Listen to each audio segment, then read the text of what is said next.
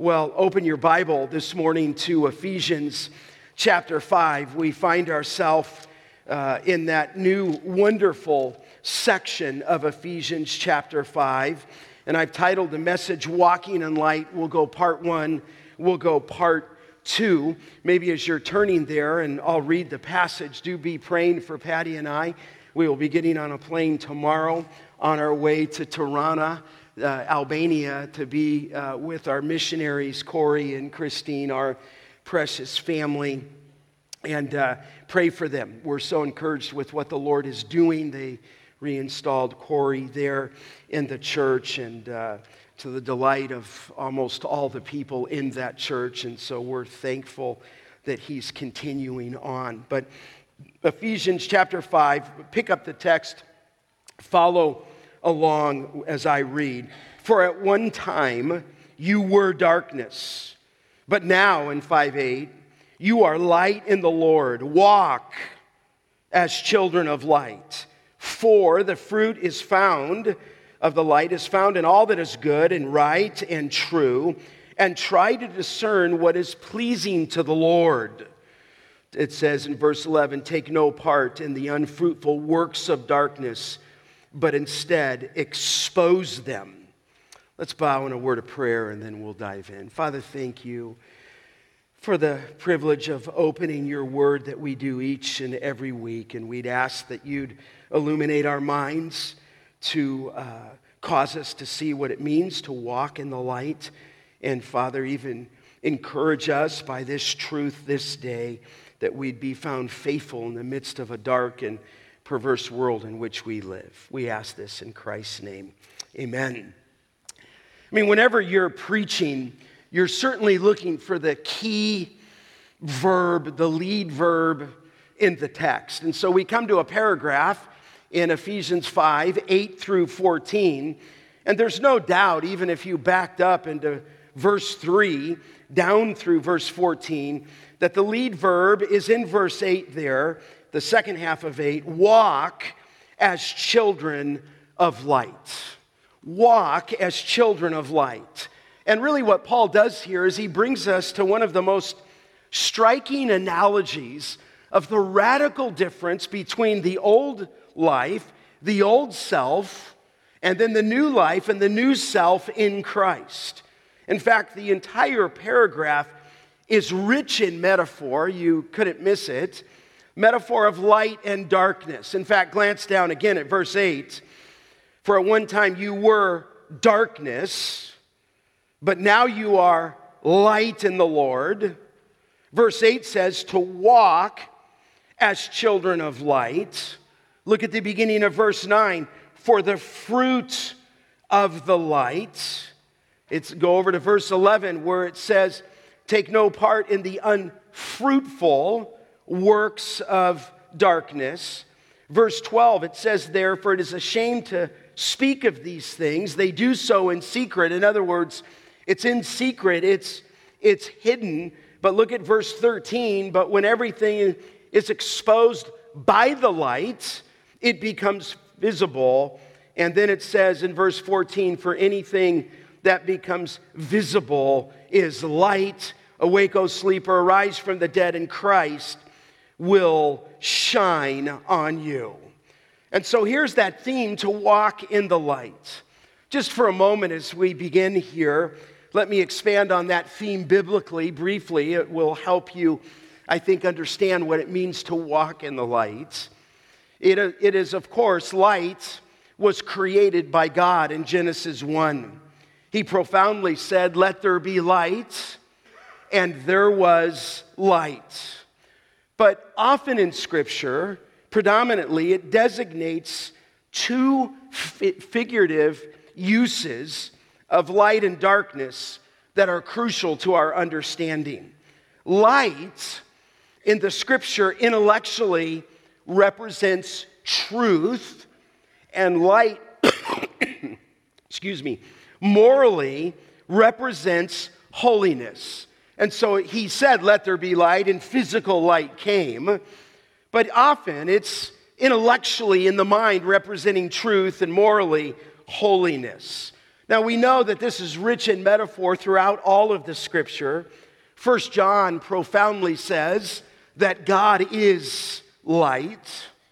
Paul told Timothy in 1 Timothy 6:16 that God dwells in unapproachable light, both I think physically because his glory is light, but certainly morally. It says in Psalm 104 verse 2 that he is the light, that he's covered with light.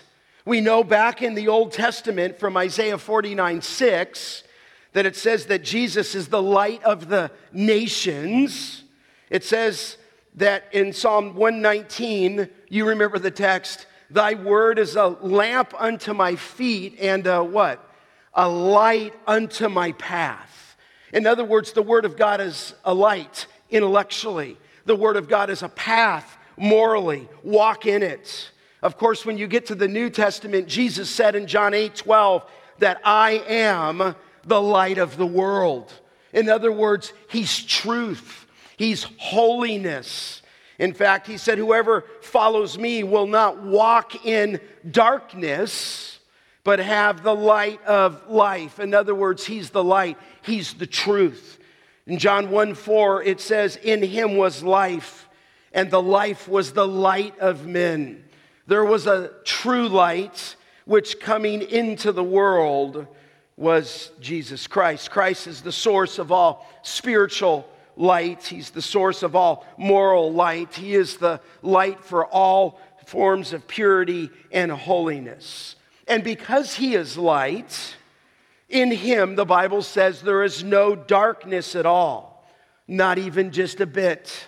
Not even a stain of any kind of darkness. There is no blemish in the character of God. There is no falsehood in God. There is no deception in God. There is no deception at all. He is utterly and absolutely holy. So that metaphor is of truth, of life itself, holiness. Then again, on the other hand, darkness in Scripture intellectually is just the opposite. It represents ignorance of Christ, ignorance spiritually. Darkness represents sin. It represents evil. And to those who don't know Christ, they are blinded, if you will, to the truth of the gospel of Jesus Christ. In fact, look over in chapter 4 of Ephesians, where Paul said, you remember this, I say to you and testify in the Lord that you no longer walk, that you used to, as the Gentiles do. How did they walk? In the futility of their minds.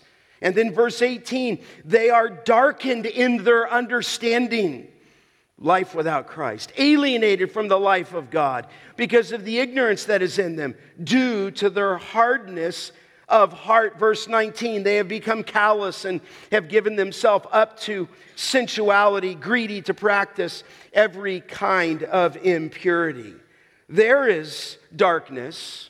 The darkness that comes to someone both physically, we would understand darkness, but here, metaphorically, it affects man's thinking, his intellectual understanding. It affects his morality. His heart is hard. In fact, Paul would say to you in 2 Corinthians 6:14, what fellowship has light with what? Darkness. They can't coexist together. In fact, in the description of fallen, depraved man in Romans 1, Paul says their foolish heart was darkened. In other words, they're darkened in their heart. They're darkened in their mind. And he says, but you've not learned Christ. Look at 4:20. In this way. He says, you have been created, look at 4:24, in the likeness of God, in true righteousness and holiness. You are to walk in a different way than the world because he redeemed you, is the thought. In other words, you're to walk worthy in 4:1. You're to walk in love in 5:2. You're to stay away in 5:3 through 6, what we just preached on, love's perversion. You're not to be a partaker in that sin. You're not even to let it be named among you. You are to walk as children of light. Now, Paul's going to tell us how to do that. He's going to tell you, he's going to tell my own heart how to walk in this light in the midst of a dark and perverse world. He reveals 5 truths to walk as children of light. So you might be asking, what does that look like? How do I understand this? He's just going to lay this out in the scripture. So 5 transforming truths that enable you to walk as a child of light. The first thing is he reveals a transforming conversion. A transforming conversion. Look at verse 8. He says there, for at one time, past tense, you were darkness, but now you are light in the Lord, therefore walk in the light. In other words, if you're following the context here, the reason that we can't live in sexual immorality, the reason that we can't live in impurity, the reason that we can't be greedy to practice lustful desires is that you are no longer who you once were. You're different. God has converted you. That's the point. He's transformed you. You have been born again. Chapter 2, verse 5, you have been made alive. In that sense, you have been regenerated. We have been transformed, if you will, out of darkness in our conversion. Now look at the text again in 5:8. For at one time you were darkness. Now it's interesting that Paul does not say that you were in the realm of darkness. He doesn't even just say that you were surrounded by darkness. But look at the text again. It says there very clearly, at one time, you were darkness. In other words, at the core of your being, before Christ, you were darkness. In fact, look back to chapter 2 just for a moment. He says in 2:1, you were dead in your trespasses and sins, in which you once walked, following the course of this world, following the prince of the power of the air, the spirit that is now at work in the sons of disobedience. Verse 3, Paul doesn't just say you in 2:1, but he comes back in verse 3, among we, meaning the Jewish people, all once lived in the passions of our flesh, carrying out the desires of the body and the mind, and were by nature children of wrath like the rest of mankind. He goes on there to elicit that fallen man is depraved. And we said that depravity does not mean that every man is as corrupt as he could be, or that every man indulges in every form of sin, or even that man cannot perform some external good deeds. No, beloved, we said biblically that depravity means that the whole of man is affected, and sin extends to every part of man's nature and his faculties.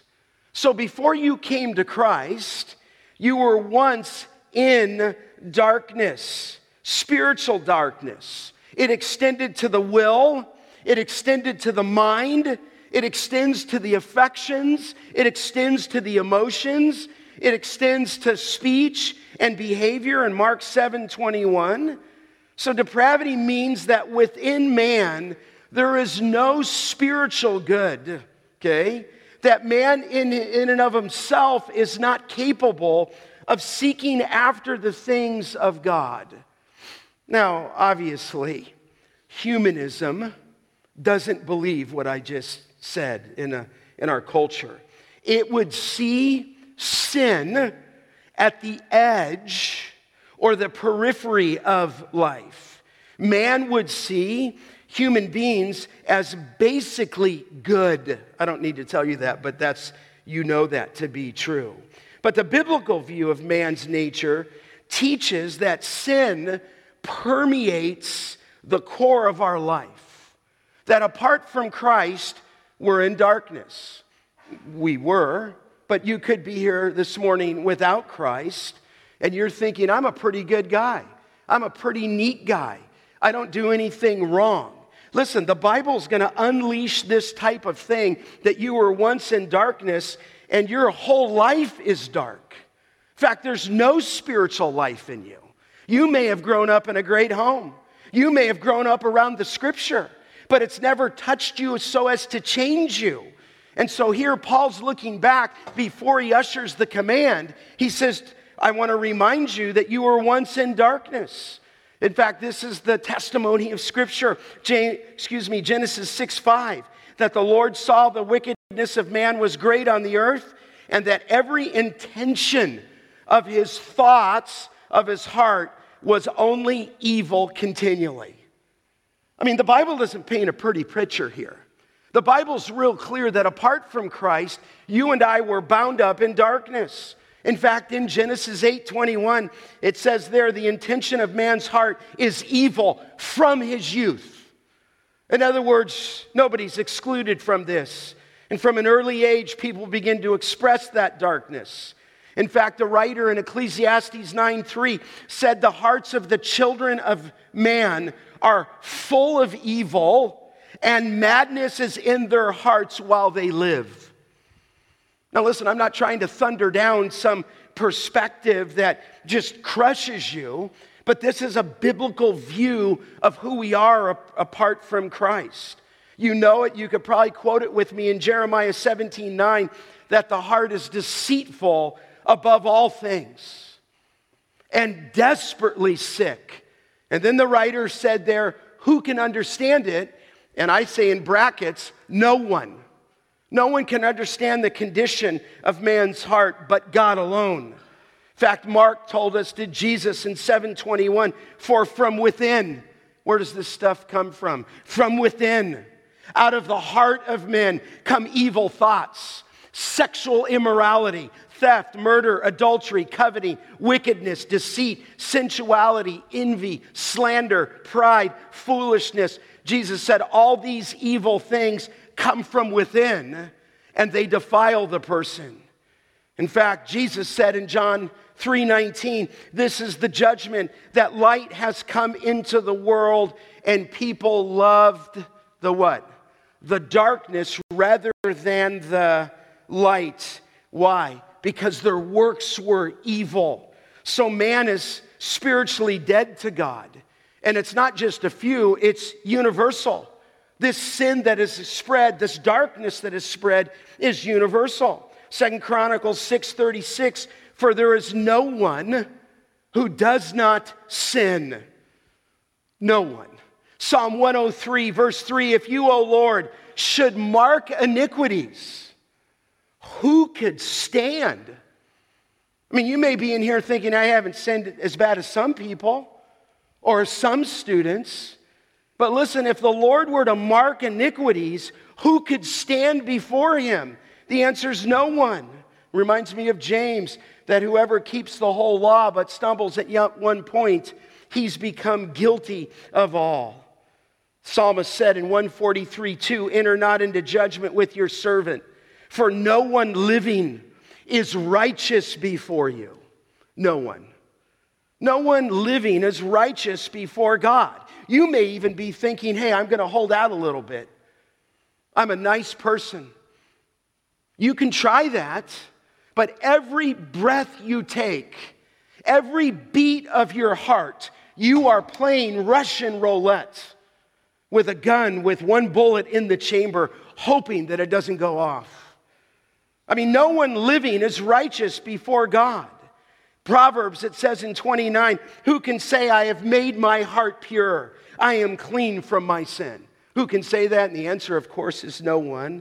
Ecclesiastes 7:20 said, surely there is not a righteous man on earth who does good and never sins. you would be aware of Isaiah 53:6. All we like sheep have what? Gone astray. Each has turned everyone to his own way.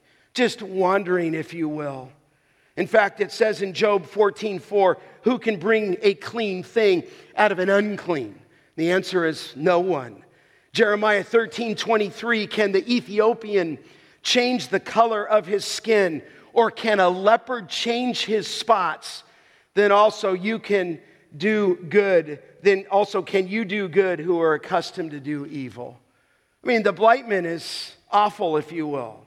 So depravity means that within man there is no good, no spiritual good. Man apart from Christ is dead, depraved, and he's bound, in our text here, by darkness. You say, well, where does that lead? Darkness in its final form is a place where unbelievers will be thrown into hell, and hell is described, can you imagine that? As a place of outer darkness. So what does that mean? I take it to mean there's no hope. There's no light. There's no truth. There's no holiness. It is to be cast into a place away from the presence of God, in a place that's described as outer darkness. And then people have the audacity to say to me, when I'm preaching the gospel to them, just in conversation, listen, Scott, I don't want to go to hell, but if that's where my friends are, then that's where I want to go. They have no idea what they're saying. The hell is a place of outer darkness. Jesus said it's a place of weeping and gnashing of teeth. Here's the point that Paul's making. He says there in 5:8, for you at one time were darkness. You were a sinner by choice, a sinner by nature. And here would be the ultimate question, even this morning. How do we bring about that change? I mean, how do you bring about that change? How do you go from dead to alive? And the truth is, in utter honesty, is you can't do that. I can't do that. So what are you talking about, Pastor? Well, you can't affect that change. You say, well, why can I not affect that change? I'm here this morning. I'm listening to you preach, but you're powerless to bring about that change. Powerless to make a decision that way. You say, why so? Because it says in Ephesians 2:1, you were what? Dead in your trespasses and sins. In other words, if you think you're like happening right now and waiting out on the Lord, and you want to raise your kids to wait out on the Lord, the Bible describes us, and I was in that, as flatlined on the EKG of God's spiritual EKG machine. There's not a blip in the screen. You think, well, I don't know if I want to submit right now. Well, if you don't want to submit to him, just understand, here's what Paul's saying, is you were dead in your trespasses and sins. We have been permeated by sin, but all praise be to God. You say, well, what happened? Well, look back in chapter 2. Here's what happened. It says, but God, 2:4, being rich in mercy. Hey, isn't it interesting? It's God, not you. It's God's mercy that he's rich in, and which is an awesome thought. Because of his great love with which he loved us, even when we were dead in our trespasses, here it is, he made us alive together with Christ. By grace you have been saved. So listen, beloved, what we can't do, God has done. He's raised us up by his power. He breathed life into us. He caused us to be generated. He caused us to be born again. He's the one who gets the glory. You're not making a decision. He's bringing you to a point where your sin is so heavy, your burden is so great, the conscience is on fire, and he begins to weave his word into your life so that at one point, invariably, you are going to drop the need to Christ, and trust him and look to him and cry out to him and beat your breast and say, God, be merciful to me, a sinner. So listen, look now at 5:8. He says, you were once darkness, but now, 5:8, you are light in the Lord. In other words, he took you from being spiritually dead, and he took you from being dead to making you spiritually alive. He took you from a place of walking in sin in 2:2 to preparing you for good works in 2:10. He took you after loving the course of this world, and he put you into the heavenly places. He took you out from the bondage of the devil, but places you in Christ, in the beloved. He takes you from being a son of disobedience, and he makes you his workmanship in 2:10. He took you from being an object of his wrath to now being a recipient of mercy and love. Is that not cool? He did all that for you. He changed your status. He changed your life. He changed your heart. He changed your affections. I just remember at 14 years of age, getting off my knees, I've told you this before, over the burden of my sin, and just, I couldn't explain it. Something happened inside me. And what it was is regeneration. He breathed, he made me live. He showed me and slayed me over my sin. And then he showed me the sweetness of Christ, and I got up, and I can still remember it. Off the floor of my bedroom in Canoga Park. And I just remembered the joy that filled my heart. The peace that he gave me. And what the strangest thing was, is the things that I used to love, I now hated. And the things that I once hated, church, the scriptures, I now loved. And I'm like, what is happening to me? That's what happens in the soul of everyone who comes to Christ. He changes you from a child of wrath and makes you a son of God. Now watch this in 5:8. For you were at one time were darkness, but now, I like that. For one time, but now, you are light in the Lord. You say, what do you mean you're light in the Lord? Well, watch this. As God the Father, as God the Son, Jesus Christ, are light, it follows that those who are in the Lord, made possible by our union with Christ, that you are now light in the Lord. That's what it means. Just as God is light, just as he is the one who has intellectual truth spiritually and truth for life and holiness, he's placed that in your heart. And because we share in Christ's light through our identification, you now, Jesus would say in the Sermon on the Mount, are the light of the world. So believer, before he tells you what to do, me what to do, he's giving you your identity. He's telling you who you are. You are the light of the world. Jesus said in John 8:12, I am the light of the world. And then he went on to say back in Matthew 5 that you are the light of the world. And Paul says here that we are now the light of the world in the Lord. That's a transforming conversion. This is what conversion is. This is what salvation does. He transfers you from darkness to light, and then he's going to not just show you a revealing conversion. Secondly, look though, it's a transforming command. In other words, he deals with your identity, then he gives you the command. He says there in verse 8, look at it again, now you are light in the Lord, and then he says, walk as children of light. So here's the conversion, here's what he did, now the command, and it's an imperative for you, for me, to walk as his children. We're children of God. Walk as children of light. Remember, you once walked in the darkness. You once were described as the Gentiles in 4:17. Now you need to walk as children of light. So what does that mean? Well, certainly in the context, there's much to say all over the scripture, but it says that now you're to, look at 5:1, be imitators of God.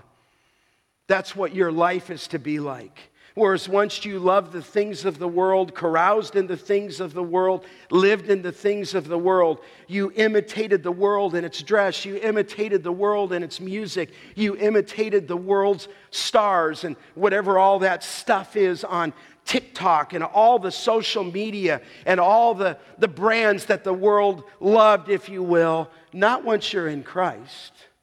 Out of all He's done for you, you're to imitate God.